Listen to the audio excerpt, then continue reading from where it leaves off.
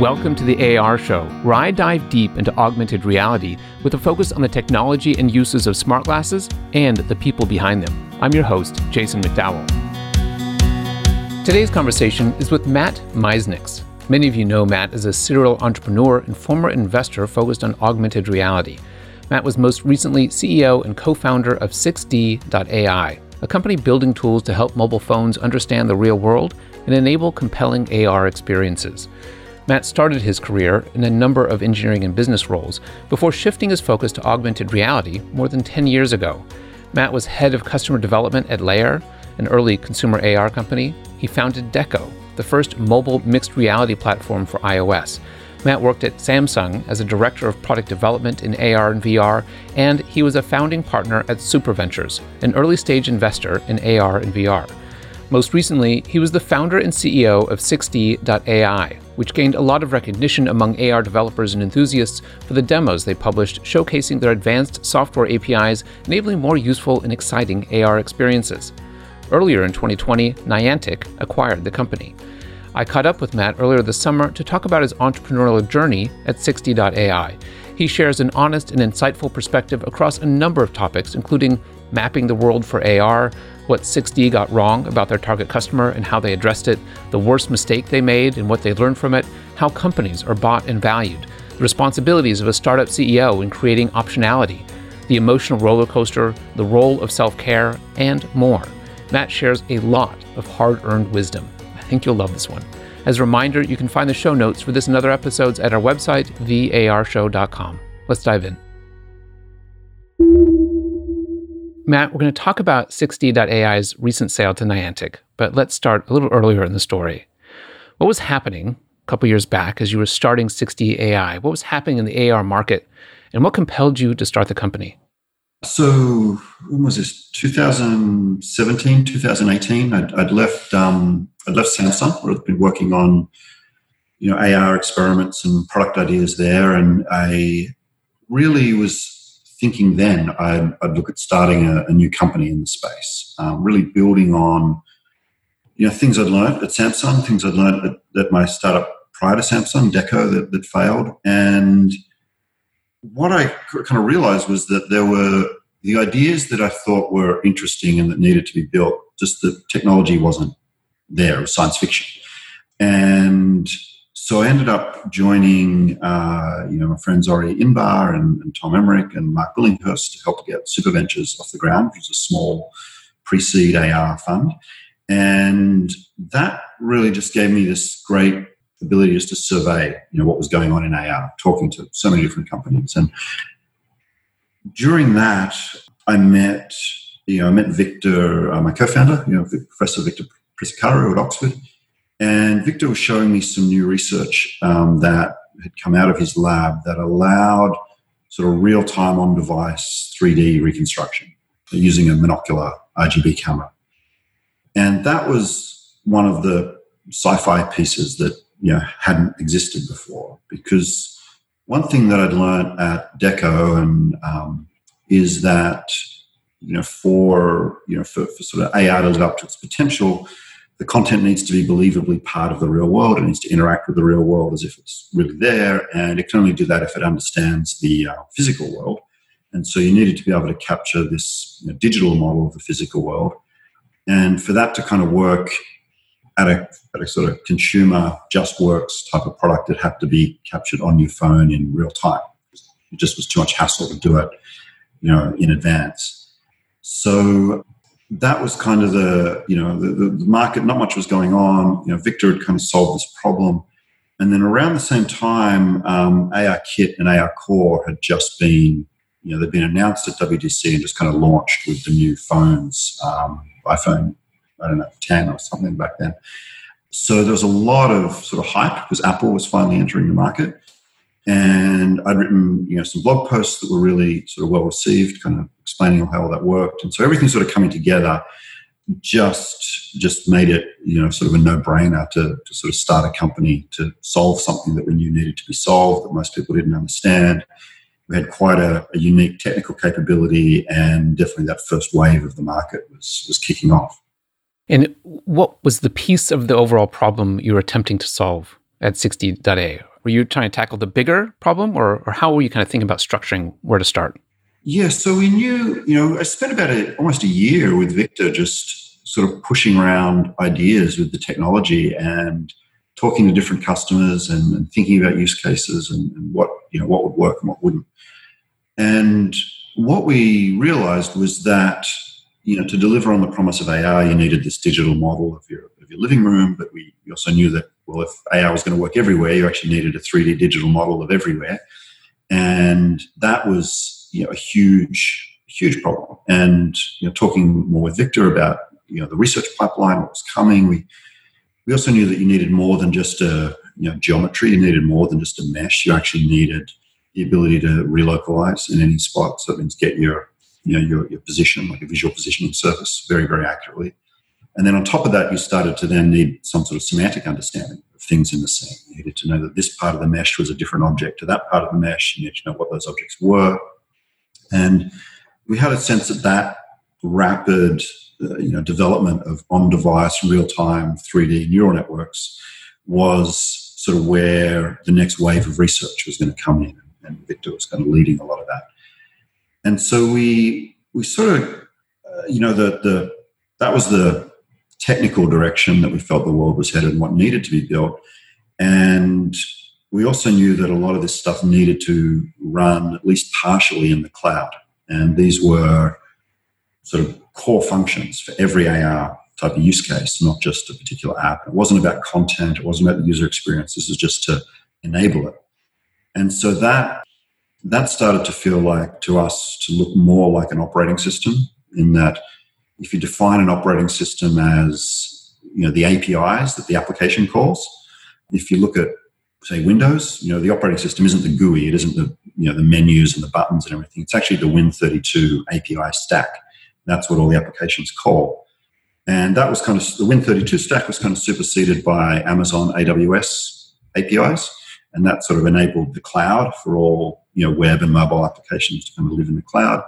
And we felt that a similar set of APIs was going to have to exist for spatial computing. All these applications, whether it was a robot trying to do its job, or a drone, or an AR app, or a self-driving autonomous vehicle, needed to be able to call APIs to say, what's that thing in front of me? Is there a, am I on the road? Is that a person standing there? And these APIs to, understand the real world, when you bundle them all together, it starts to look like an operating system for accessing the real world. And that was the vision, that was the vision we have for 6D. And it still is the vision for Niantic. And I think, we called that the AR Cloud at the time, and that name kind of stuck. But the, this idea of an operating system for the real world and those APIs was underpinning everything. And we felt that opportunity was going to be as big as Windows, as big as AWS. Someone was going to build a very, very big business on the back of these APIs. And we hoped it was us. Yeah. Speaking of the businesses, you had announced a number of partnerships with big companies and small companies, and they're all taking the core technology that you'd started with, and they were trying to explore different use cases that benefited from this technology. What did you learn about building 3D maps of the real world from all of these partners and all these experiments? A whole bunch of things. There's probably three things that we learned. Two we were kind of right about, and one we were wrong about. So one of the things we were right about was that private spaces are the spaces that matter, whether that's something that's inside a business, an office, a factory, something like that, or inside your home. And that was that sort of hypothesis was built on just looking at where we use our mobile phones, thinking that if AR is going to become a phone-like usage pattern that we eventually do, we'll probably use our glasses in the same places we use our phones. And 90% of the time we use our phones, it's in our home or in our place of work. So it's rarely out in public, compared to, say, driving a car, which is always in public. So the ability to capture and make available private spaces was always a priority for everything we did, and all our technology was uniquely built to be completely private. And that was something that was kind of at odds to what the rest of the world was like. Oh, we're going to send drones. We're going to map the whole world. We're going to build out Apple Maps or Google Maps, and all of those mapping competitors were all based around public spaces, mapping public areas. So that was one thing we were right about. The other thing I believe we're right about, particularly at least for a startup, was the go-to-market strategy. Was the common wisdom is that if you want to build a platform, you build a product, and then you make the product successful, and then you open it up to be a platform. You don't start with the platform and hope people figure out what to do with it. And that works. I think that's definitely great advice. However, for AR, we're entering a new medium, and there's an entire horizontal technology stack that needs to be built. It's incredibly expensive, and a single use case application, probably even the risk in that use case working makes it very uneconomical to go with that, build a product and then build all the tech behind it. So what I'd learned was that the way to go about this is sort of take a in-between approach, in that we knew that building the technology stack was incredibly difficult problem, and we knew that we had a bunch of hypotheses around particular use cases. And so what we did was we sort of kind of selected, it was a bit of obviously a mutual selection, but we looked for companies that were a really good fit for AR with their use case, but that really understood their use case and how to build the application for their use case. And so we partnered with them very closely and said, look, we will build the technology to enable your app if you build the app on top of our technology. And Airbnb was a perfect example of that, in that they had the ability to build the app. They had a really clear use case of capturing the space, but they didn't have the ability to build the technology behind it. And so that was one where we didn't go out and say, hey, we're going to be a Matterport competitor and build the entire stack to do that, so that we're going to build the technology and partner with Airbnb. And there were smaller companies and some larger ones that were we didn't get across the, we sort of got down the road, but we never got to the finish line yet, that were based on that same go-to-market approach. And that was definitely the right way to go.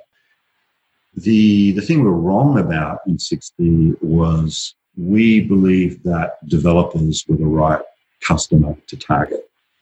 And what we learned there is that developers were the ones that understood the problem. They understood what we'd solved.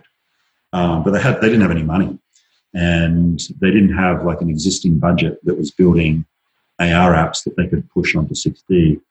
The budgets were controlled by product managers, and product managers didn't really understand the technology that well. They need to see something and try it. And so that sort of meant we struggled to get, a lot of repeatable, rapid growth in our go-to-market strategy. So it ended up taking 6 to 9 months, to get a big customer landed and on board. And that was, that was something we just were wrong on. And I think what affected, it was one of the factors that ultimately affected our decision to sell. It's just the growth rate that, we saw the amount of investment that the large platforms were making into the AR cloud. We've done a great job in telling the world that the AR cloud was important, and they were investing rapidly. We saw that just hardware and things were taking longer, so the distribution, the ability to distribute an app very rapidly was still a way off. And with a whole bunch of high-profile failures, investors weren't just going to drop $50 million into a hope. So we knew that we needed to have that rapid growth over the next 12 to 18 months, and it was kind of difficult to see from the market how we were going to achieve that. Yeah, I'd love to dig into each of those three things that you talked about. The importance of privacy, both privately, but for private citizens as well as businesses. This notion of the importance of the use case and partnering really carefully in kind of this symbiotic approach to building out both the underlying technology as well as the underlying full stack use case. And then this last part about targeting developers versus the alternative, but maybe starting a bit on the privacy stuff. Yeah. As you think about privacy, right now 6D is part of a larger company, but Niantic even itself is still tiny compared to Yep. the mega companies out there, right? The Apple and Google, as you noted, both released their SDKs. Microsoft has announced their version of Cloud Anchors. How does the risk or the challenges of mapping these private places fit with the approach or the perspective of these giants who have all announced some attempt to build directionally something similar? Yeah. So, my big lesson, not lesson, but the thing, I was kind of aware of this going in, but privacy is one of these religious topics for a lot of people, kind of like standards bodies or open source or something. And you've got to kind of get rid of that religion in that, because people sort of get all worked up about abstract privacy concepts, that when it comes to how is that idea actually implemented inside a particular product, there's no connection, right? It's just, I just want idealism, or I want, something that.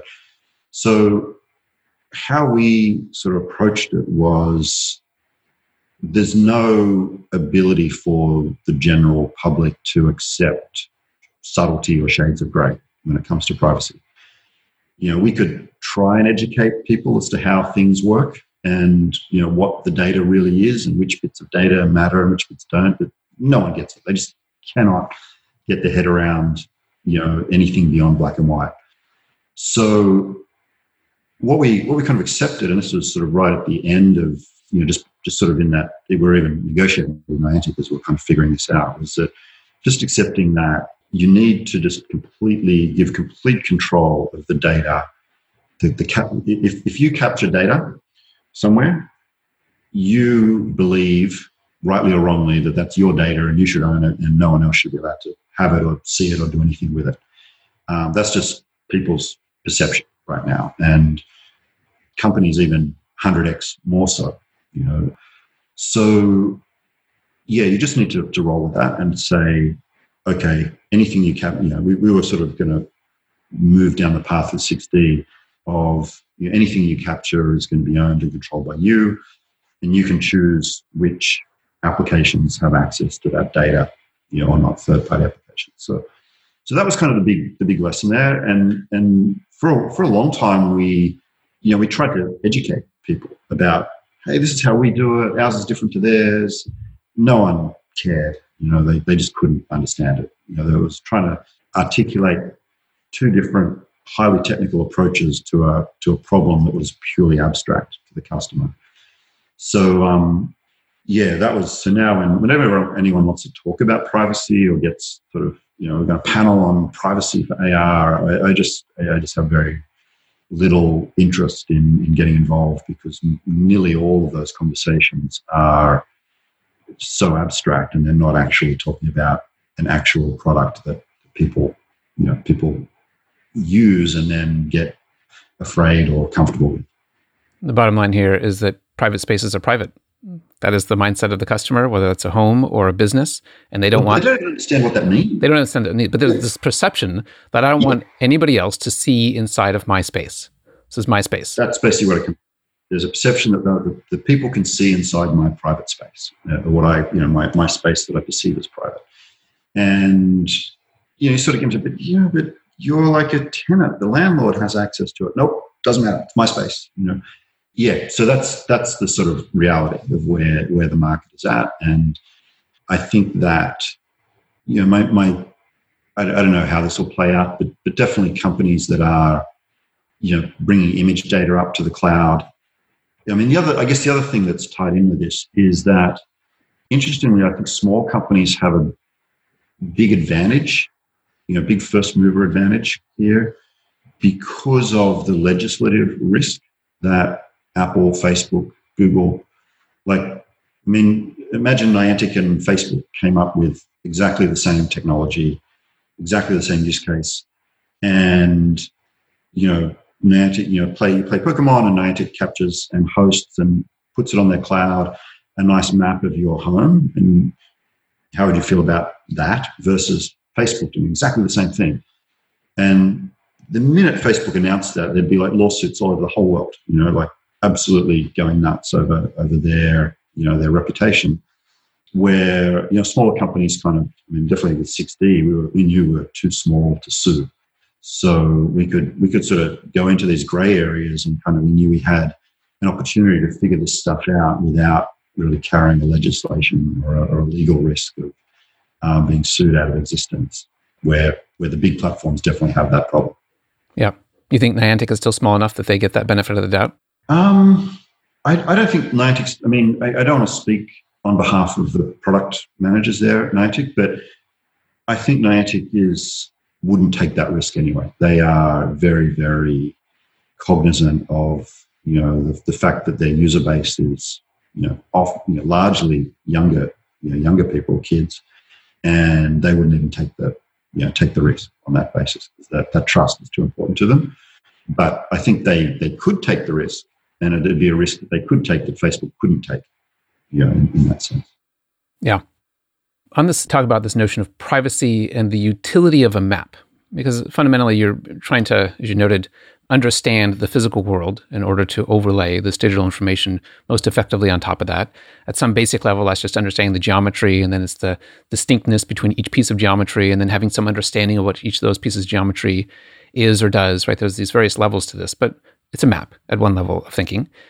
And the challenge of building a map is you have to build a map before you can use the map. And one of the things that I loved about the 6D approach and the technology was that you allowed people with the phone they had already in their pocket to take that device and leverage the mobile camera on it to create some sort of map. But whenever I think about a mapping problem, there's always this cold start problem. Yep. Like how do you build a relevantly sized, big enough map in order to be useful? How do you kind of think about that at 6D? Well, exactly like you said, we just said you shouldn't need a map to start. It should just build as you go. And that approach, Apple's taking that approach with their LiDAR sensors and things, and no one is going to, at least not in the first decade, I guess, is going to think, one day I'll want to play Pokemon in my living room, so I'm going to go and build and spend quite some time building like a really good map of my living room. Then I'm going to put it somewhere where it's saved, and it's always going to be ready and available for some future app that may come along. It's just nonsense. No one's going to do that. At the same time, no app builder is going to go, I'm going to build like a really good app for people's living rooms. All they need is the map of their living room, and then my game is going to be fantastic. That's never going to happen either. So both had to happen at the same time. You have to be able to, the application developer had to have the confidence that they can build an app for your living room and know that as you play that app, as you play that game, the map is going to get built in the background invisibly to the user. And that was kind of that was back in 2017, 18. That was one of those science fiction things that I knew needed to be there, but it just was impossible that technology didn't exist. And it was when I met Victor, he said, well, no, it all runs in real time and you can still got headroom on the device to run other applications. I was like, this is the solution to this problem of chicken and egg cold start problem. Build an app map as you need the map. How does Apple's incorporation of LiDAR affect the work that you were doing, given that you were really focused on the RGB? Just makes it better. Again, we knew all along. 6D was built on an algorithm called Infinitam out of Oxford. Infinitam was originally built for depth cameras, any type of depth camera. And basically, you had a module that was like, this module would provide a depth frame to the pipeline. And that module could be a depth camera piece of hardware, or the one we launched with was a piece of software that got a depth frame out of the mono camera. And so we were completely independent, and what we benefited from was the quality of that depth frame. The more that each pixel on that depth frame perfectly matched the ground truth of the actual physical space, the better everything was. And so Apple or whoever, making a depth sensor available that serves up a nice high quality depth frame just improves the input to the pipeline, and so everything in the pipeline gets better. And so we knew that sensor was coming for about 18 months before it shipped, and we knew that we could fuse the module giving an RGB depth frame, combine it with the LiDAR frame and get something even better again. and you could still do it all in real time over infinitely large areas, aggregate those and stitch them all together automatically in the cloud, all that stuff that the pipeline delivers after you get that frame from the sensor. So we were sort of bullish. It was just going to make 3D far more, just common and understood, and Apple was going to market the hell out of it. So it definitely wasn't anything that worried us. It was just, it's just a plus. It was like getting a better CPU or better neural net engines. Yeah. You noted that developers weren't maybe the right initial target customer, especially as you're selling into an enterprise entity. It's not the same person who is evaluating, understanding the problem, and making the decision to buy it, and actually has the money to fund it, and all those sorts of things. As you think back through what you did versus maybe what you should have done, what would have been a better approach to get the sort of momentum that you were hoping to get? Yeah, well, there were two approaches that could have paid off. One was just to recognize that developers are, just don't have the budget, and we provide more support for them. So you're seeing that with Facebook funding developers to build stuff. We could have taken that approach. We could have invested, a ton of money more into just developer education, developer evangelism, better tools, pushed harder into integration with the Unity and Unreals of the world, and just gone all in on, just helping lift the entire developer, industry. Risk with that approach was that we were still dependent on some third parties, like Unity. They needed something like their Mars tool. Unreal was definitely uninterested in mobile and AR back then. And so that approach, we sort of thought, look, that's going to mean pretty much us lifting the entire market, where there's no, why would it, VC would have to write a very big check just in belief that some application would emerge. And so that was again a risky path for an investor to go down. The other approach was to realize, look, there's product managers have got budget. They just need to understand this, and they're not going to pay an agency to build a prototype so the product manager can sell it internally to get the real app. So for us, the path we were heading down was to actually build some prototype apps of our own, or more than prototype, like lightweight products, and put them in the market and really use them as a way for product managers to get budget to roll this out. So the first one we were doing was basically replicating what Airbnb had built in-house and make that available to everyone who has a use for scanning properties, insurance estimation, floor plan and sizing estimates, inventories of places, all sorts of, there was like 10 or 15 specific use cases for that vertical. And that if we had started that approach from the beginning, I think we would have been, I don't know where it would have been, but that approach I think felt like lower risk, and there was actual real revenue there from enterprises. Real revenue there in what regard? In terms of building out kind of a more generic set of capabilities based on your technology? Yeah, we would then sell that application. It could have been done as like either they just use it as is and just pay us, like Slack or something, like that type of enterprise go-to-market model where you push it out and people use it and they pay you per, some sort of usage fee. We could have done it as a white label where we just go and we say, okay, now it's only like 30 grand and we'll customize this completely and integrate it with your, back-end systems and brand it the way you want. Or it could have just been used as a straight up prototype for them to then build their own custom application around it. That they could unlock their internal business case. We never got far enough to sort of explore those sort of fine-tuning details, but as we started showing the app to customers, it was just immediately, all the conversations we were having just completely changed very quickly. It went from, I don't quite understand what this is going to do for me, to, oh, can you add this feature and this feature and this feature? And then it's, we can really see how we use this. So based on that sort of response you got as you began to experiment with building more vertically beyond just the core-based technology, but to include kind of an application, do you think that initial unit of value was the right one to start with? I guess this is kind of an extension. Did you go to market too early, right? Or was there, should you have, not that you ever really know, unless you actually played out, kind of waited and actually built that full vertical stack within an area or a couple of different areas? What was that initial unit of value that you think the market really needed to see? Yeah, it's a good question. If we hadn't have gone to market early, we wouldn't have learned what we learned. We were very committed, and from a values point of view, to be very public and open with what we were doing.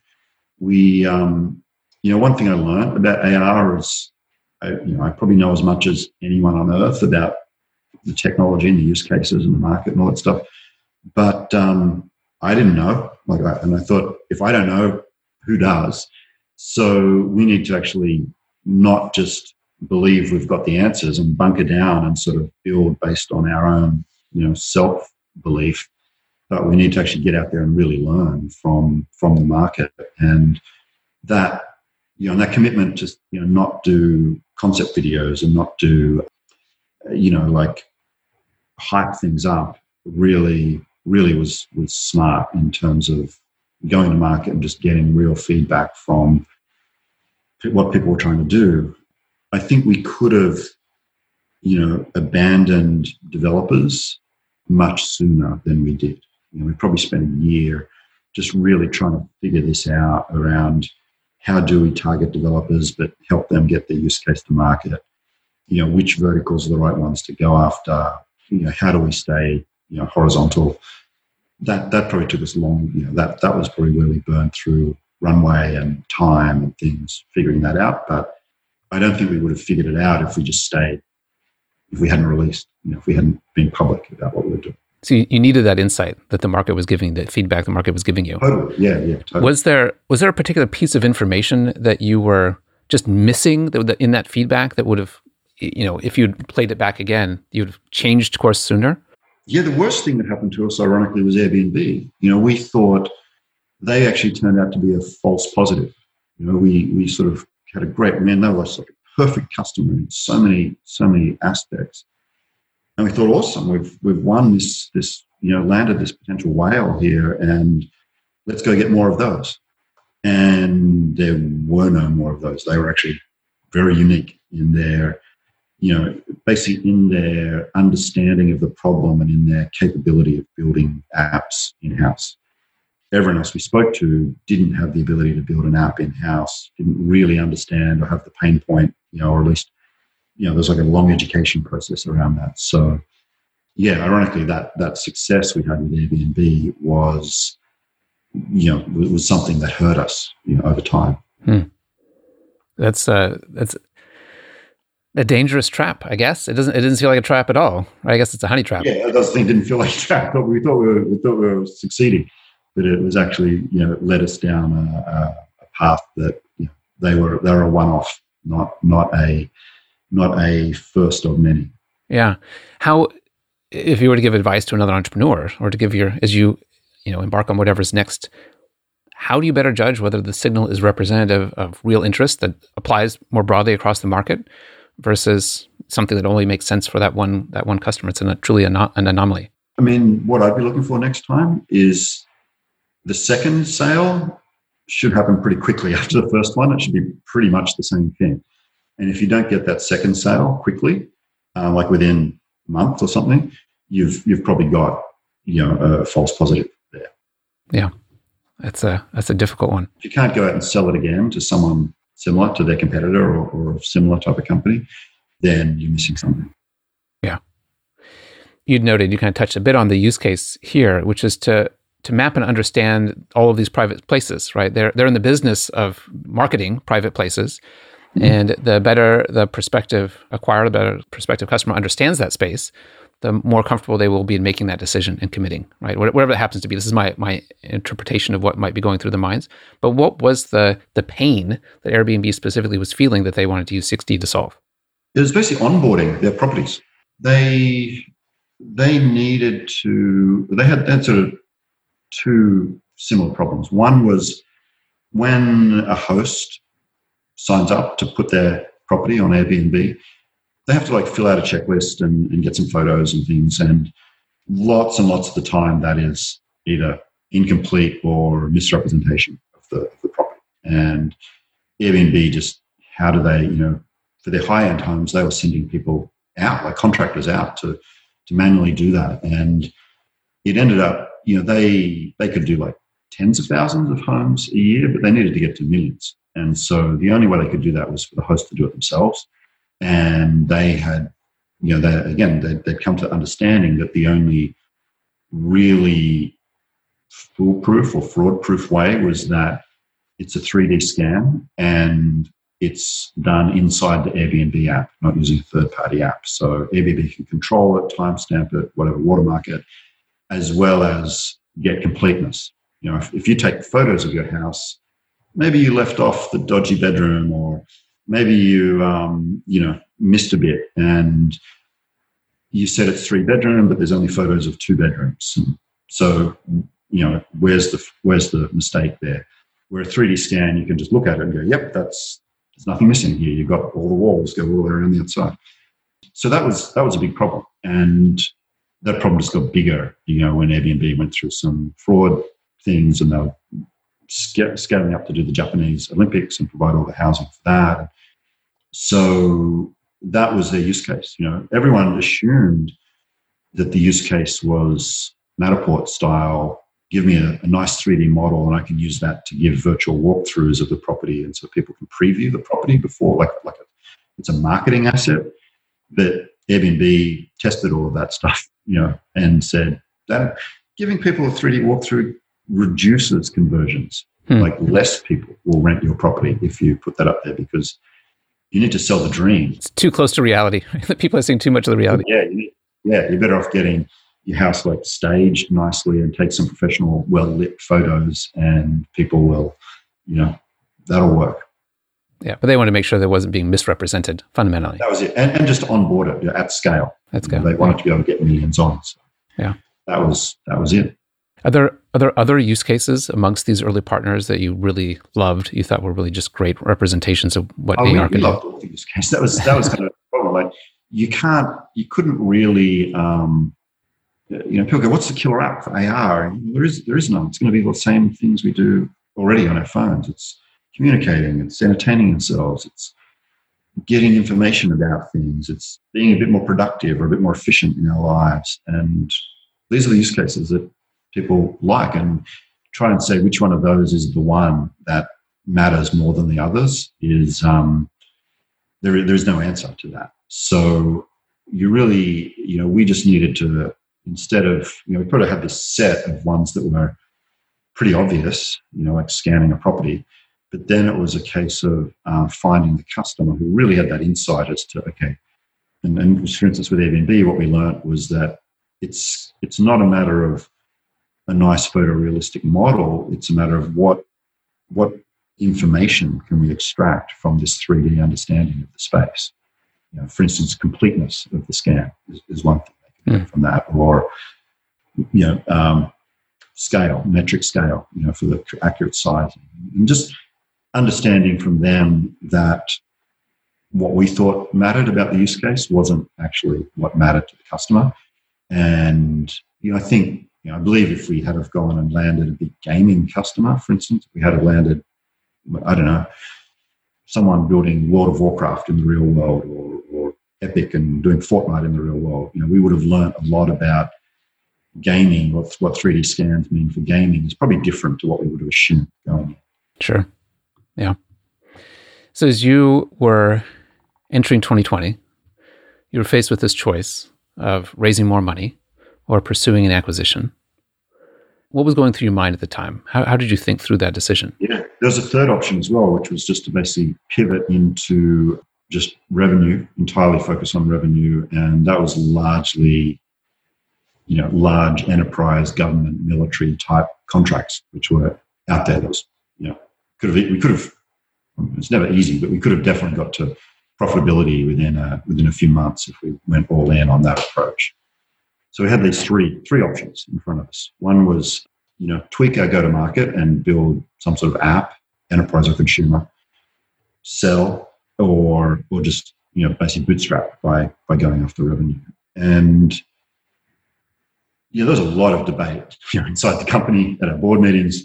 as to which was the right approach. And that comes down to what's the market telling you, what does the team want to do, what is the reality of some of these options that are out there, what's realistic, and then like personally, what matters, what do I want to do with my life, what does Victor want to do with his life. And the approach that I took, which in hindsight I think is the right approach, even though it wasn't clear at the time, and there was a lot of very strong opinions viewed that you should just focus on one, was I tried to do all of them at the same time. And I did everything I could to find, big revenue opportunities, like material. Like there's nothing like finding a few $100,000 in revenue was going to make no difference to our situation. It was like, are there 2 million, 5 million projects that we can close? And we did. We found some of those. Are there investors who are willing to back the vision that we want to build out? And that meant, a large A-round check. We could have easily raised enough to stay alive for going forward. Raise another $3, $4, $5 million. But that, Nico Bonatzis, our board member, he just said that's just basically like flipping another card, playing poker. Like all you're doing is staying in the game. You're not really winning or losing. And all that meant was we would have got 18 months down the road and see where things are. It wasn't a real decisive play one way or another. So we needed to get a decisive play out of an investment. Or we needed to look at an exit, and that was challenging. There'd been everyone was interested in us. The terms were all over the place, in terms of the type of interest. And it was a case of, look, do we want to take an exit just for the sake of taking an exit, or do we actually, would we rather bootstrap, or we just take an acqui-hire that no one really gets anything out of it? And those type of debates were, always ongoing. So in all of that, my takeaway was, you kind of know this, is that you really have to have more than one option, whatever that is. And so we didn't have we didn't out the gate have 3 competitive bidders, for what we were doing for an exit. But we had a bootstrap option that was realistic. We had some funding that was realistic, wasn't awesome. And then we had, some interest around M&A. And I spent 6 months really just trying to, not quite play them off against each other, but try and just kind of lift each of those to become more and more real, till it was clear that this was the best of the realistic options. The path of acquisition being which turned out to be an acquisition option. Yeah. If Niantic's offer had been different, and if one of these revenue opportunities had been, better, we probably would have gone that path. Or if a VC had stepped up and said, "Yep, I believe in this. I want to commit in a real way," we probably would have gone that path. So, but it was more a matter of being able to look, an acquirer in the eye and say, "No, we've got another alternative to this deal you're putting in front of us, because that deal you're putting in front of us, there's nothing really in it for us, and so no, thank you."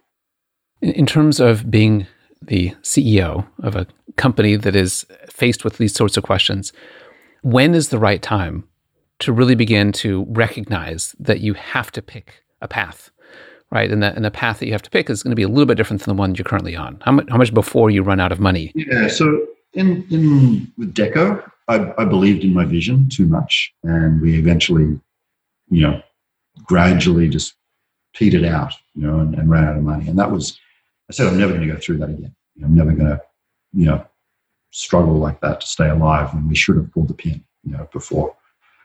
So the other thing I think that was great was having Nico on our board, basically having a VC from a $1 billion tier 1 fund.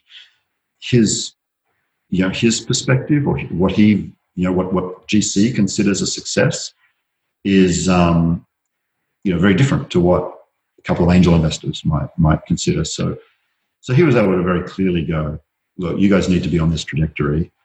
if you're not on that trajectory, you're going to be like, you're going to be like The Walking Dead, and you don't want to be The Walking Dead. And I'd been that in the past, so I kind of didn't want to be The Walking Dead, and just having sort of an objective person being able to say, be aware that if you do go down this path, 18 months from now, you could have just diluted yourself 20%, given 18 months for all the M&A options to catch up to you, and you don't really know.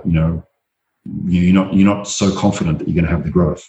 So when we looked at sort of all the different scenarios of where where 18 months down the road could lead to, and you sort of go, well, 9 out of 10 of those scenarios lead us to being in a probably worse place than we are now. It makes sense to take the deal on the table, because at least that you take a win, you reset the clock, you can go and start something new. And that was kind of the process that we went through. And I was only able to do that because I'd not done it, and I'd made the mistake of not doing that in the past. Yeah. So that message resonated with you. And were those conversations starting 6 months out, 9 months out? Did you kind of think about? Yeah, 9 months out. Like they were always. They were never not happening.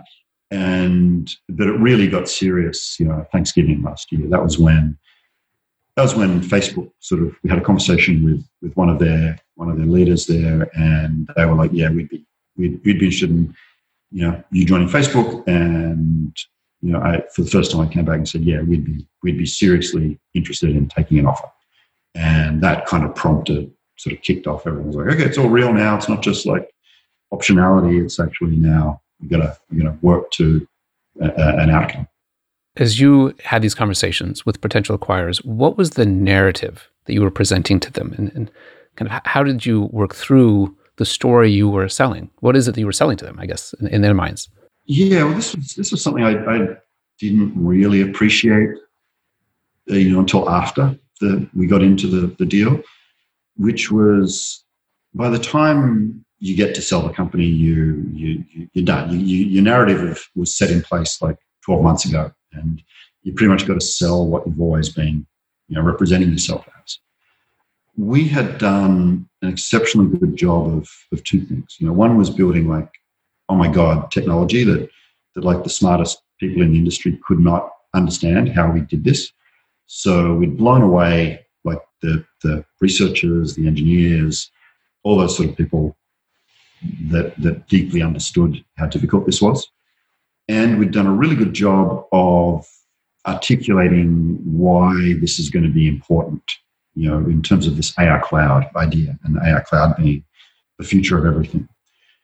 So what we didn't do a good job of, similar to with our customers, is connecting with the product managers at the potential acquirers. And they didn't understand exactly why our technology, connected to this AI cloud. They got the concept of the AI cloud. They looked at some weird little technology with some balls bouncing off desk chairs and things, but they couldn't really connect those two things together. So when it came time to try and sell, so you're not really selling. You never sell a company. You basically ask to be bought. It's nearly always, someone always tries to buy you. And what had happened, over the last year or so is that a lot of there'd been enough time for the execs and product managers to go, yes, we need an AI cloud strategy. We need a 3D map of the world.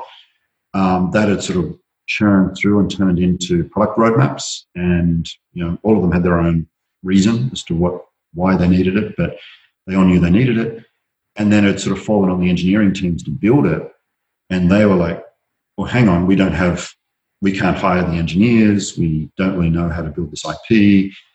All these people are busy doing different things. So 6D was really a means for them to accelerate their roadmap, or even deliver on their roadmap. And so we were being bought for that value. Which is your accelerating product roadmap. There's a set of things we decide we need to do, and if we buy these guys, we'll get there a little bit faster. Yep, or we'll get there at all. We'll get there at all. Some of these companies didn't have the in-house ability to do it.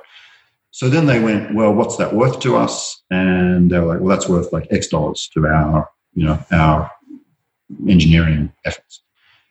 And that was great. Because we'd done a really good job at those other two things, it meant that, we were able to get a sale and we were able to get a win, out of that. But one thing I did learn was that the way if you were able to have the product managers inspired, their maths is very different, because they're saying, oh, wow, we've found a market opportunity here that's worth, $1 billion in the next 12 months. Somehow, how do we capture, 30% of that? And then if they can say, oh, wow, we need this company because they are already on track to capture some section of that market, and we can accelerate that, they can justify paying like 3, 4, 5x what the engineering guys pay, and for the same thing, the same startup. So yeah, definitely that was a big lesson that I'm not upset in any way, but I sort of go, wow, if we could have like 12 months ago positioned ourselves differently and sort of told a different narrative around what 60 does that was aimed at product managers, we may have got a sort of multiple of the exit that we did. Yeah. This is the second bucket, which is you're unlocking market opportunity. It's a sales opportunity. It's not simply getting faster to some piece of product. It's connecting the dots for them and saying, okay, with this, we now have unlocked this massive new market opportunity. Yes. And we're going to trade a portion of that anticipated value to that startup in exchange for having this ability. And so that... Exactly. Yeah, exactly. And I imagine that there might be a third bucket, which is that you have unlocked and you've demonstrated, you validated to some level that this market opportunity is real. Yeah. And there's real growth behind what you're doing. And you kind of have enough of that market side of validation that they're maybe willing to share a larger percentage of what they imagine they could get. Oh, totally. I mean, that's the difference. Like if you're a startup, I don't know, like a 15-person company, and if you're selling to the engineering teams, you won't get 100 million. It'll be anything from like $1 to tens of millions, in the mid-high tens of millions. If a product manager or even like a VP of product believes that you have unlocked a new market and you're actually on track to win that market, not just to sort of prove it exists, but you're actually winning it.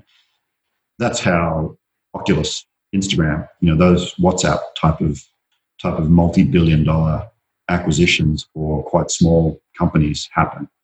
And I mean, most of them obviously happen in the 100, 200 million range, but it's certainly a sort of multiple of what you get from an engineering manager. Sure. But even on this notion of without any difference in the amount of traction that you've had at 60.ai or another equivalent sort of startup, just the narrative difference, just how you communicate the value of what you've created can have a big impact in the overall outcome.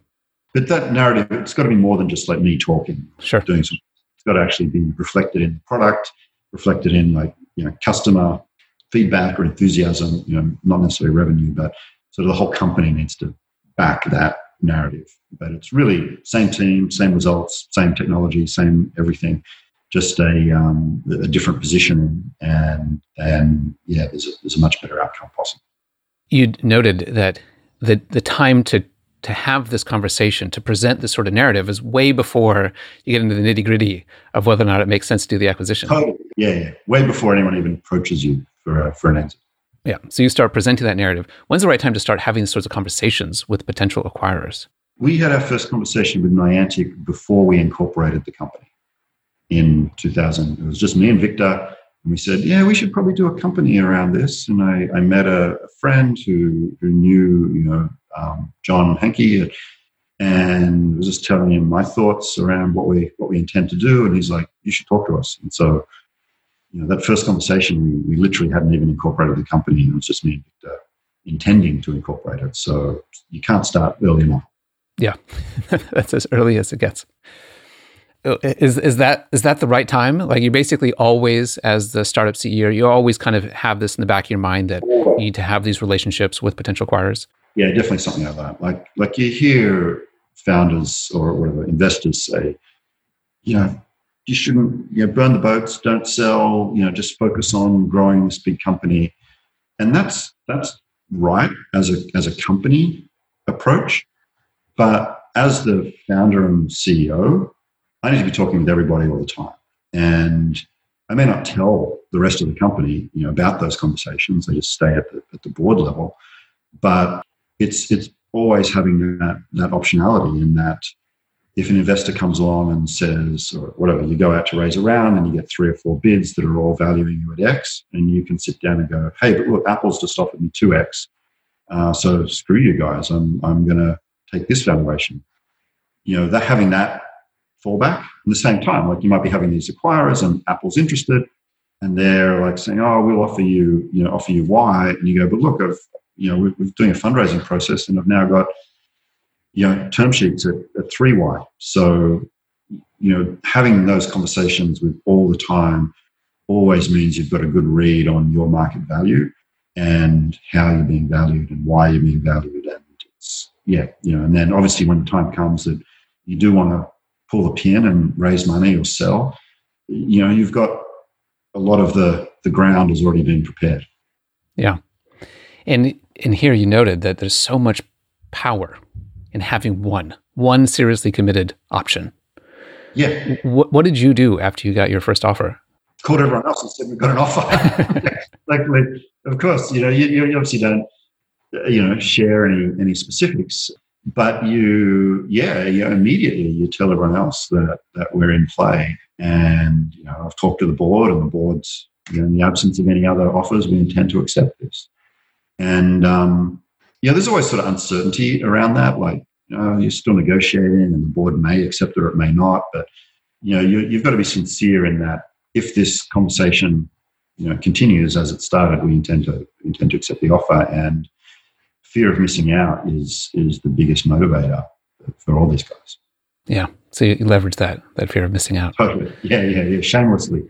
And did that, based on that fear, did it really change the conversations or the pace of the conversations with the other players? Because you didn't take the first offer, I guess. Yeah, entirely. And it was, it was also because we'd been having these conversations. Like I said, we'd had multiple conversations with Niantic over the years and with everyone else. All the major platforms knew me, knew what Victor and Jeff and the engineering team had accomplished. We were always kind of surprised at how high profile, we were as a small company. So, it was very quick. Like, again, it's like, hey, whoever it was, big company. Look, I know we've been talking, but look, it's real, actually. We've got an offer from a big social network and we're going to take it. And, if we've talked about this on and off, but I'm telling you that now's the time. So let me know if you're interested or not. And that was basically, literally how it went. Why was Niantic specifically a good fit? A bunch of reasons.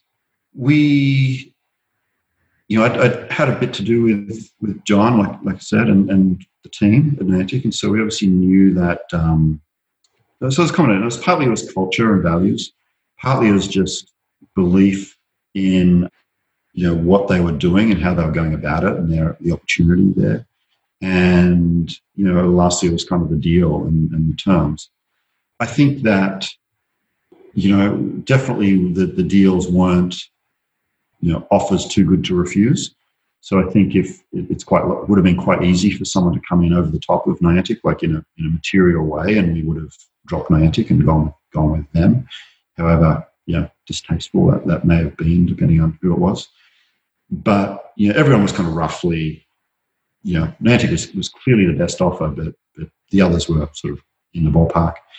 Then it was a case of we knew that we could have the biggest impact at Niantic as the 6D team, which was appealing to the whole team. We knew that Niantic have always been very values driven. Apart from maybe Apple, they were kind of two companies that were very clear on the values that they stand for, and that mattered a lot to us.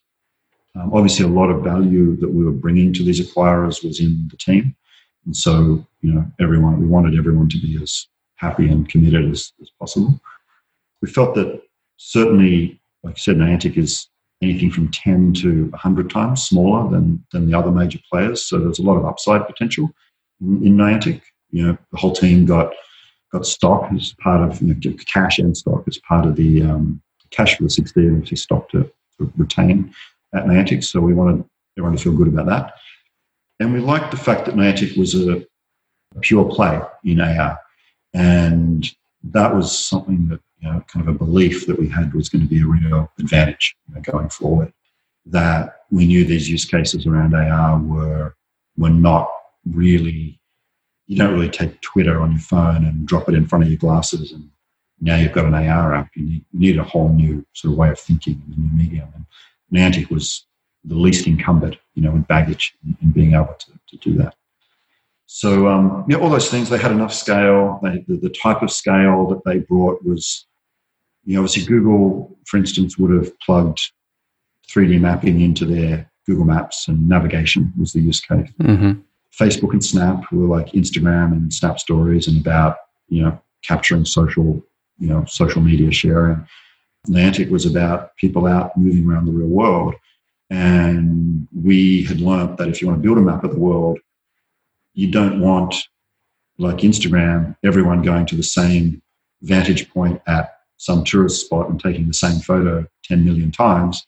What you want is random people wandering around everywhere, capturing the world from all different points of view and all sorts of places. And so we thought that was a bit of something we understood that the rest of the world didn't really understand and that Niantic had. And we thought that was, again, something that would help Niantic succeed. Yeah. So all of that plus, just liking the people, was a good thing as well. Yeah. So one of the challenges, one of the peculiarities, maybe surprises, maybe that's the right way to say it. One of the surprises that I've experienced as both an entrepreneur, as an investor in these early stage companies is when there is an exit, sometimes there's a surprise about how much you actually end up with. After all of the different priorities, different agreements, everybody who has a piece of the company, they, were there any surprises for you as you kind of actually went through all of the, waterfall out and kind of figure out exactly how much everybody gets paid? Were there any surprises there, lessons from there? I don't know how surprised I was, but definitely it played out the way everyone tells you, and that, there won't be as much left over as you think. It's not a matter of going, I'm a founder, I've got 20% and you sold for 100 million, so therefore I get $20 million to spend on yachts and champagne. Yeah, it's something that I think you need to really, as a founder, really be, what's the word, conscious of your cap table. And it's not just a matter of, I'm resisting dilution, which is kind of the easy thing. I don't want to take their money because the valuation is too low and I'll be diluted too much. I think that's the false way to think about it.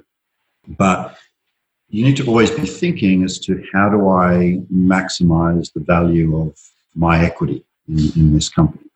And sometimes that means I bring on a particular investor because they're going to be able to increase the overall value and the dilution is more than worth it. Other times it's, no, we're going to just get revenue and we're going to have to put aside working on all this fun stuff because we're going to build this really boring, crappy stuff because we're going to get paid. One lesson that a lot of investors, early stage investors, talk about is just be wary of safes and convertible notes. And the reason for that, I guess the reason they say is, because you can't really do the conversion maths. You don't know. If you've got some percentage of your round in safes, you don't actually know how much equity you've got because it depends on some future valuation.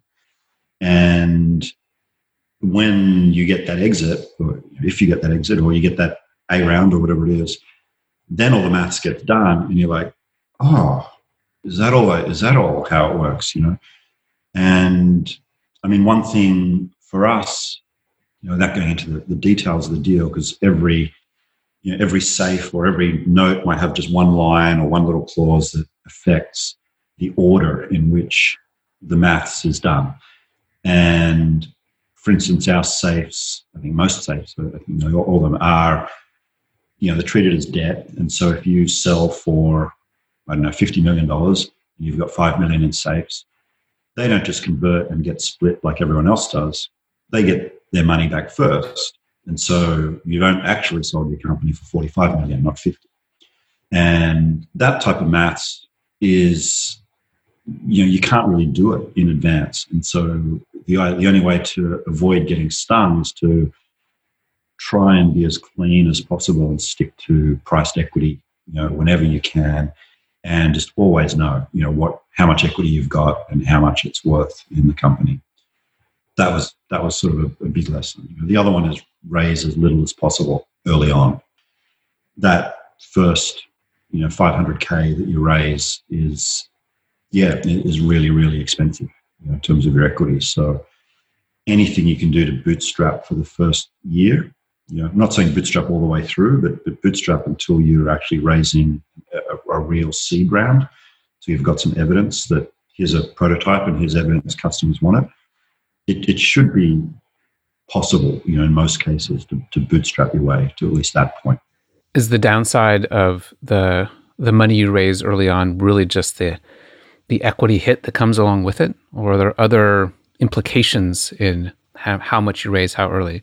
I think in terms of the maths, the equity maths, it's just the hit of dilution early on. I think what really matters early on is your investors, and again, I think this was something that I did right, was I looked at investors as a recruiting exercise as much as a fundraising exercise. Like if I was recruiting a manager to my team, I'd go through a different process than you normally go through to choose an investor. Investors like, well, how much money are you offering me? And what terms? When can you wire it? But in the really early days, particularly if it's one of the bigger checks in the round, that's a person that you're bringing onto your team, and you should treat it that way. And so I would definitely over-index. I mean, obviously, you need the money. If you need the money, get the money. That's job number one. But once you're confident that the money's there from whoever, really think through, do I want to work with this person? Because you will be. And again, we worked out great for us with Nico, for instance. Oxford were fantastic, even though they were a small check. Their VC side was great.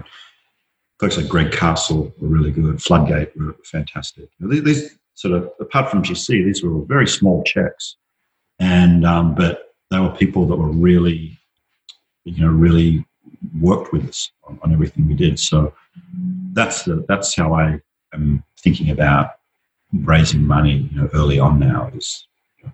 It's recruiting, not just getting dollars. Right. As you kind of went through this decision point over the last 6 months or so prior to starting the company, and you were kind of weighing these different options, right? Whether it was to be revenue funded, or bootstrapping approach, or raising additional funds, another turn of the card, or finding an investor who really believed in the big vision, going to give you maybe different terms on that sort of VC investment, or finding the right acquirer. What did you learn about the implications of how much money you had raised? How does that affect your optionality as you kind of go through those points? Yeah, that's a good question, because it really did, and it was something that I kind of knew, going in, I knew it intellectually, but not necessarily in reality. And so the rule that I'd read is that to get a clear win that everyone will celebrate, is you really need to sell for about 10x what you raise, the amount of money that you raise. Or the other similar maths is you need to raise for about 3x for 3x the valuation of your last round. So those rules of thumb really guided how we thought about an exit or fundraising or whatever, because we knew that if we're not going to hit those benchmarks, then we're going to be viewed as a below average company, and then you kind of get left behind. So, for instance, we raised about 7 million in total, over the life of the company at 6D. And, our valuation in our, last round before we got acquired was around 20 million. And so that meant for us getting a clear home run type of outcome meant a sale in the, 60, 70 million range. So we were always thinking, okay, is the AR market as a whole, is it possible to sell a company for 60, 70 million in the AR market, like this year or beginning of this year, end of last year? Versus if we had have raised, we could have raised a lot more money, another probably 7 or 8 million early on, and probably pushed our valuation up to, say, 40, 50 in terms of money raised. Then to get an exit that everyone's really celebrating, you're looking at having to sell for, 300 million, and you look at the AR market and go, yeah, are any AR companies getting bought for 300 million these days? Or is anyone even doing metrics that would get you that sort of valuation? And, the answer was no. So it was, going backwards, it was kind of like, okay, if we raise more money, we're kind of pushing ourselves to now to get a win is almost impossible. We need to sort of be a complete outlier in the rest of the market. So I always approached, fundraising as thinking, look, 12 months from now, 18 months from now, could the AR market support an exit of a company, valued against those sort of maths? And we raised less than we could have, so that we sort of felt that if we did need to get an exit based on who we are today, it was going to be possible, or at least it was going to be within the standard models of an acquirer to look at. And that worked out for us. So there's certainly other startups in the AR space that raised more money, and either they can't sell themselves, or any sale would result in a zero for the common stockholders. Zero for the common stockholders is never the outcome the team was looking forward to. Not what you want. And sometimes the investors themselves, while they might get a little something, they are not only not enthused, sometimes they make decisions that are against the interest of the common shareholders. So ironically, that was another real benefit of having a big fund on our cap table. And not just a big fund, but also someone who we got on really well personally, is the General Catalyst point of view, like the exit that we were getting, they didn't care. As a fund, they didn't care. We could have sold for 5x what we did, and it wouldn't have been a blip on their fund returns. So they were able just to say, look, we're going to support you as common stockholders, and to get the best outcome for you guys, because we've seen everything you've done. Let's just, make sure you get a win out of this, and then you can do whatever you want to do next. So that was very, very valuable, to me personally, to Victor. And then in addition, kind of because they didn't care, when Niantic sort of started to push back on terms, there were a couple of times that the GC said, no, we're out. We'll just walk away and shut the whole thing down. We don't care. We're not going to expose the overall fund to this legal clause over a deal of this size. And sorry, Matt, sorry, Victor. It's nothing personal against you guys, but the deal's off. And that, although that was I never liked hearing that, but it definitely helped us in terms of negotiating with with Niantic and then the other players as well, in that they couldn't quite push as hard because General Catalyst didn't care, from as a fund. Right. Nico definitely did everything he could to help us out and cared personally about everyone, but the numbers just didn't really matter to GC. Yeah, so they were truly a hard stop.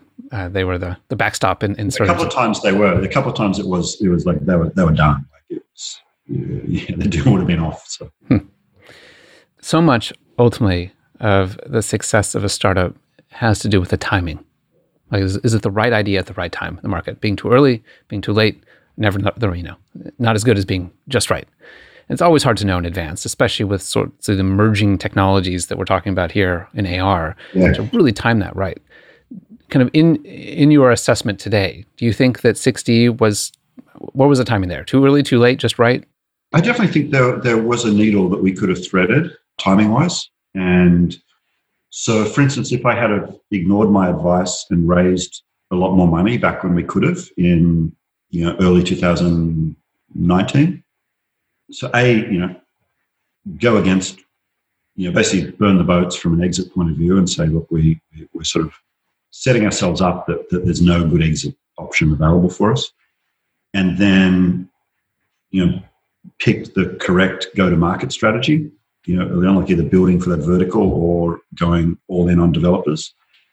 I think that path might have played out, and we'd be today, 6D would be, I don't know, a $100, $200 million company with 50, 60 employees and doing, 10 million in revenue. But it was I'd have to sort of go back and sort of pick 3 or 4 unintuitive things that would have had to go exactly right, for us to end up there. So I think we were pretty close on the timing, where like Deco was a complete miss. I think if I did another company, sort of starting, now in the next 6 months, which I am thinking about, I'd probably be even a bit more conservative in terms of betting on the future. I'd look much more closely at use cases that are now, not use cases that need something to happen. Like if I've got to invent a bit of technology for the use case to be possible, I'm less enthusiastic about that type of company than something that says, this use case today people will pay for. Just got to deliver it based on sort of technology that's already there. Yeah. It's difficult in these points in the market, especially when this one is so hardware dependent. Yeah, well, that's the thing. I'd just do something completely phone based. This time, I wouldn't even consider headwear or eyewear. But again, you can go completely the other direction. And there's a lot of people out there that are just like, all we're doing is slapping landing pages up and analyzing metrics and buying Facebook ads and testing distribution channels, and they don't even have an idea. They're just like throwing mud up there and just watching the metrics and then just going, this one's working, so let's just kind of lean into that. That's sort of the other extreme versus like building some future technology that you believe is going to change the world. And I think ultimately it comes down to who you are as to which of those approaches you're most comfortable with or most enjoy. Yeah. As speaking of enjoyment, right? There's so much about being an entrepreneur. Conceptually in advance, you think, it's going to be amazing because everything's going to be going up and to the right, and it'll be just, amazing growth opportunities for everybody involved. But the reality is it's much more of an emotional roller coaster. Yeah. For you throughout this experience, can you describe some of those extremes on this ride? Yeah. I mean, I've had a number of people that have asked me, like, why would you do that again? It was more than I expected. But for me, it's a combination. So there's the roller coaster of the company itself, like the company's prospects, at any point in time. And then there's your own personal, hopes and dreams and life and everything, gets in the way.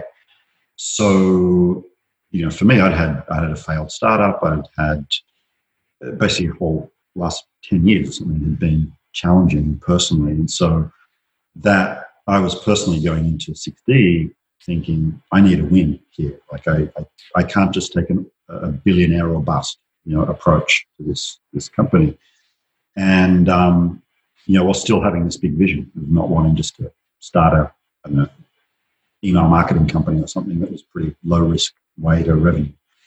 So the hard part is detaching your own emotional journey from the company's journey. And ironically, as a founder, it's that attachment that brings the drive to push through that first sort of couple of years. And so if you're completely detached and say, this is just a job, I'm just a professional CEO managing this thing, it'll never succeed.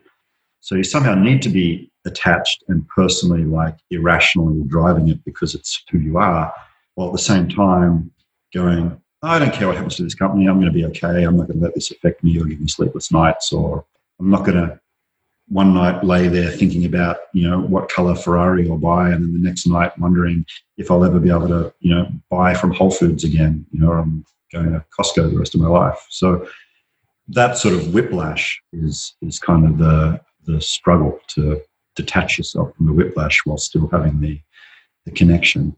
And so 6D went, just I loved it. Like, I love the job of being an early stage founder, irrespective of the success of the company. But when we did have the good times, they were just amazing, and working with some incredible people of all different backgrounds and getting attention, like, from people in the space. And same time, having failed plenty of times in the past, like, I always knew, like, yeah, this is going well right now, and I'm very grateful, and I recognize it, I appreciate it, but I'm not special, because I'm working just as hard, I'm just as committed as I was to this other company that failed, and I'm doing the same thing now, but it's working.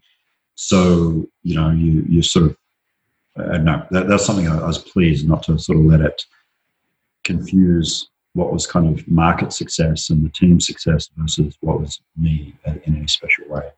That helped a lot with the detachment.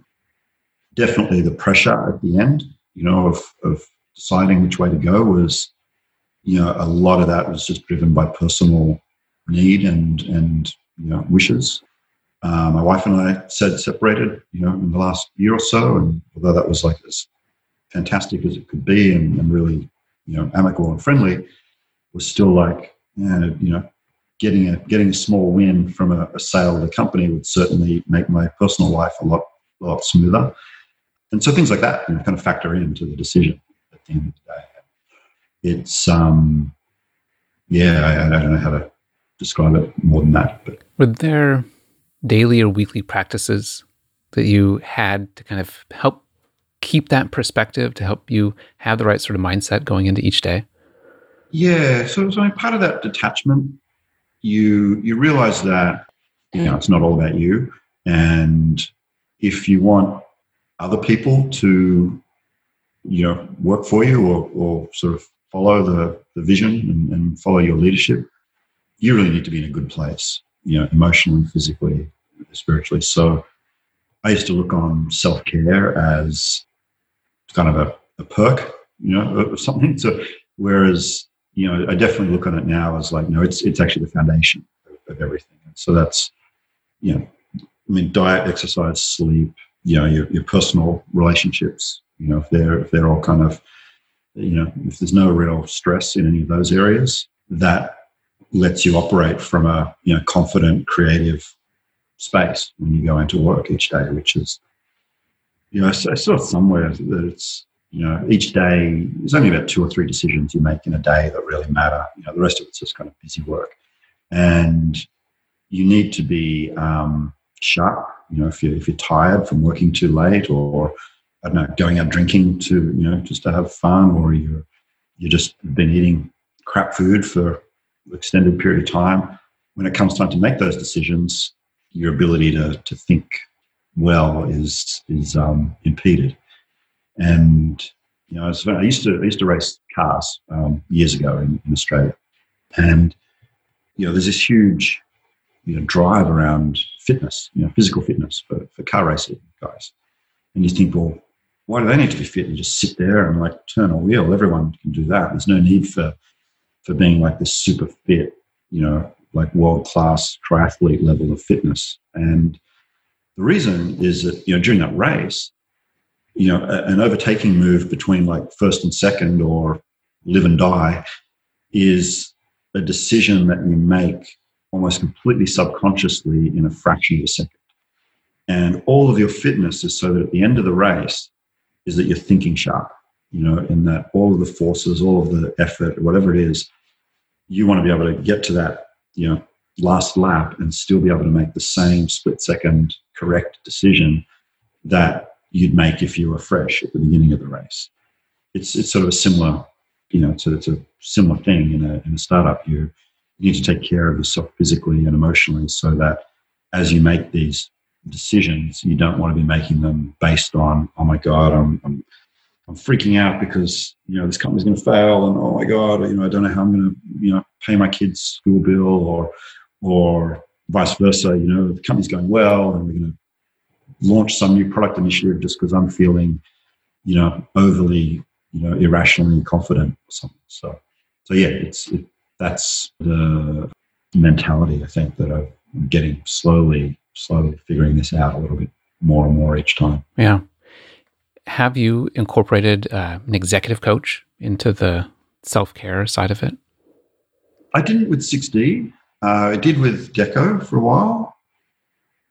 Definitely worth it once you've got, like, when would I say it's valuable? For me, it would be valuable once we close an A round, not just because of the funding, but just generally when a company gets to that point, you need to be more of a CEO, and less of a, hands-on founder. And, generally at an A round, you've kind of got your management team at least partly in place. And so at that point, you're even more sensitive to, man, if I come into work in a bad mood and just my tone of voice in a particular meeting just because I'm distracted thinking about something else, and then that executive, freaks out and starts, worrying about their job performance and things. And, so a coach, I think, is incredibly helpful when you're in that point. And I highly recommend it. Excellent.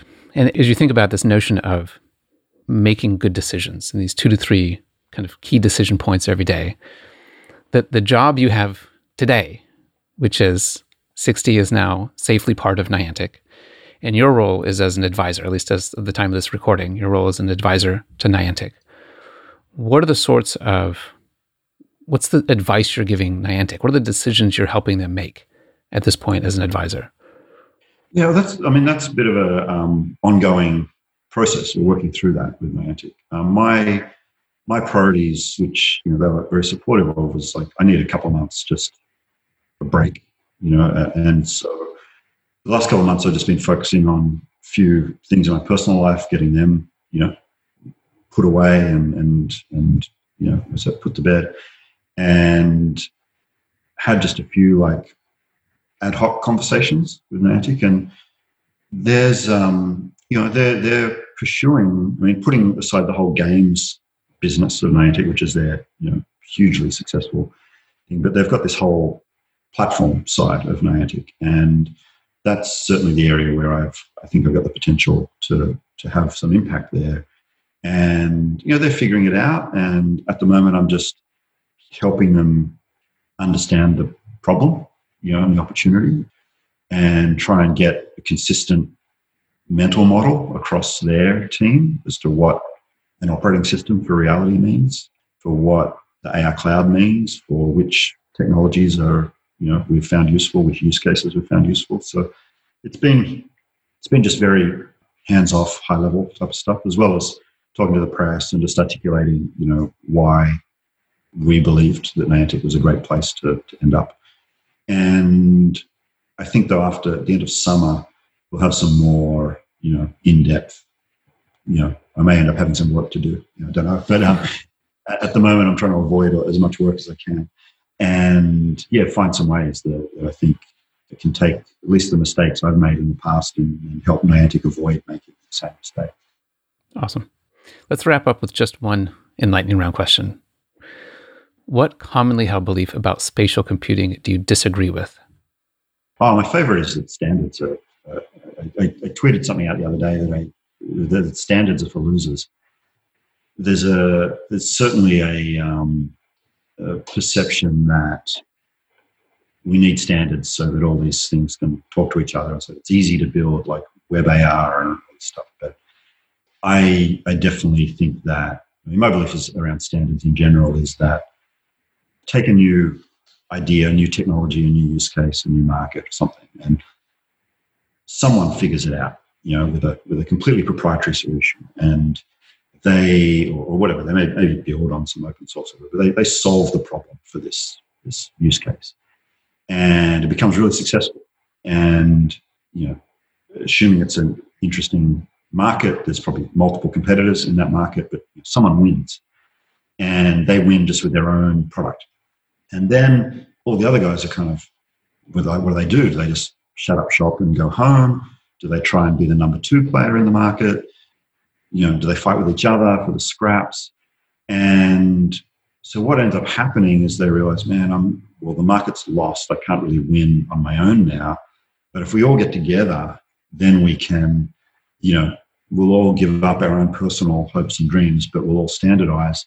And together, we can fight the big guy and make him agree to our standards. And then it's all a commodity again, and it's a level playing field. And, that's obviously good for consumers in theory.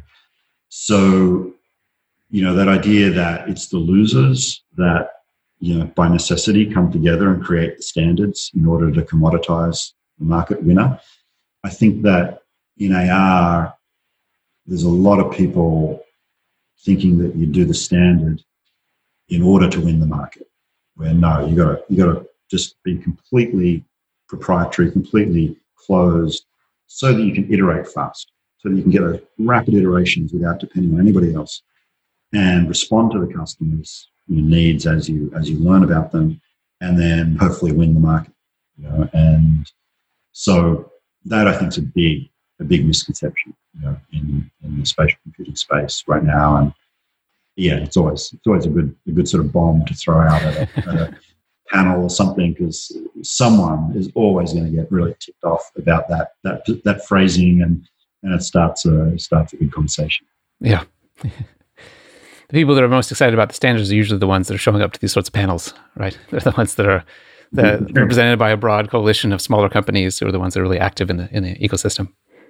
They got heaps of those unpopular opinions. Yeah. Any others you want to lob out there? Create another firestorm? I think it's kind of futile to compete against the big platforms. I think 10 years ago you could kind of have a shot, but if you look now, like Niantic is a big company and they're tiny compared to Snap, 4 billion versus 40 billion or something. And Snap is a nobody when you compare it to Amazon and Apple and $1.6 trillion companies. So I think just the whole playing space of the tech industry, especially in spatial computing, is you've got to somehow exist in the cracks. But the thing is that those cracks are so much bigger than anyone probably appreciates. Yeah, I've always been pessimistic on how long things would take, but I think a lot of people are realizing that now than a couple of years ago. Well, here's one that I like. I think even after Apple launches their glasses, it's going to be 3 to 5 years before there is a big enough market of those devices to build a startup on top of. You think this will be a slow burn, slow rise of... Nope. No, it won't be slow. It'll be just like the iPhone. The first iPhone, everyone was like, it's the iPhone. It didn't even have an app store. Then there was the iPhone 3G. Again, sold like 5 million or something, 10 million units. Then the 3GS sold another 10 million or so. And it wasn't until the iPhone 4, which was like, 4 years after, that it really sort of took off and got to that 100 million in volume. The watch is the same. This is like version 5 or something, and it's only selling in volume now. Glasses are going to be exactly the same. It's going to be, they'll sell a couple of million of the first ones. They might sell 5 million, 10 million of the next ones, and it'll be like version 3 or version 4 of the glasses. That as a startup, you can go, I'm going to target these glasses, and I can expect to now get like 5 million users. So yeah, I think people think once Apple announces their glasses, then it's on. The startups can succeed. But even then, it's still a slow burn. Yeah, it'd be a good time to raise money. Just don't spend it. Right. I think if you think back to the iPhone era and the gigantic companies that were built on the back of that, the Instagram, the Ubers, that sort of thing, they all started after iPhone. Yeah, totally. Yeah. But before, I think we got to that 100 million mark. Yeah, but they weren't really... They weren't big. They weren't doing much until it was... Yeah, it wasn't. So, the best thing you could do as a founder when the iPhone was launched was go to the beach for 3 years, then come back and start your company. So I think Apple glasses are going to be the same. Yeah, good one. No one likes to hear that. My appreciation for how slow the hardware really evolves and how quickly people are uptaking this based on the actual use cases that are being addressed and solved with the hardware. Yeah, I'm with you. It's Long road in front of us. Yes. Any closing thoughts you'd like to share? No, I could just keep talking all day. I'll stop while I'm on my head. When are we going to learn what's next for you? Oh, I don't even know what's next. So obviously, I mean, Niantic there's a lot of interesting things there, and there's a good, what I've done a lot of, it seems to mesh pretty well with what they need. So I think there's some great opportunities to have some conversations there. Obviously, the investors in 6D were happy with the outcome, and they're quite happy to support me. And if I want to do something new, we did a bunch of work at 6D, figuring out what use cases you build on top of phones that can understand 3D. And I think with Apple's iPhones this year and next year, we're going to see phones that understand 3D as kind of a commodity feature now. So I think there's lots of ideas there. I'm consciously avoiding thinking about it because I know I can talk myself into stuff and get myself excited, and I really don't want to do that. I'm trying to say, no, just get back, do that self-care, on a big meta cycle. I guess this is like a 10 years of work now, have several months of this self-care, and then sort of launch into the next 10 years. Yeah. So yeah, I hope by the end of the year, I kind of know what I'm doing, but I don't want to think about it until summer's over. Yeah.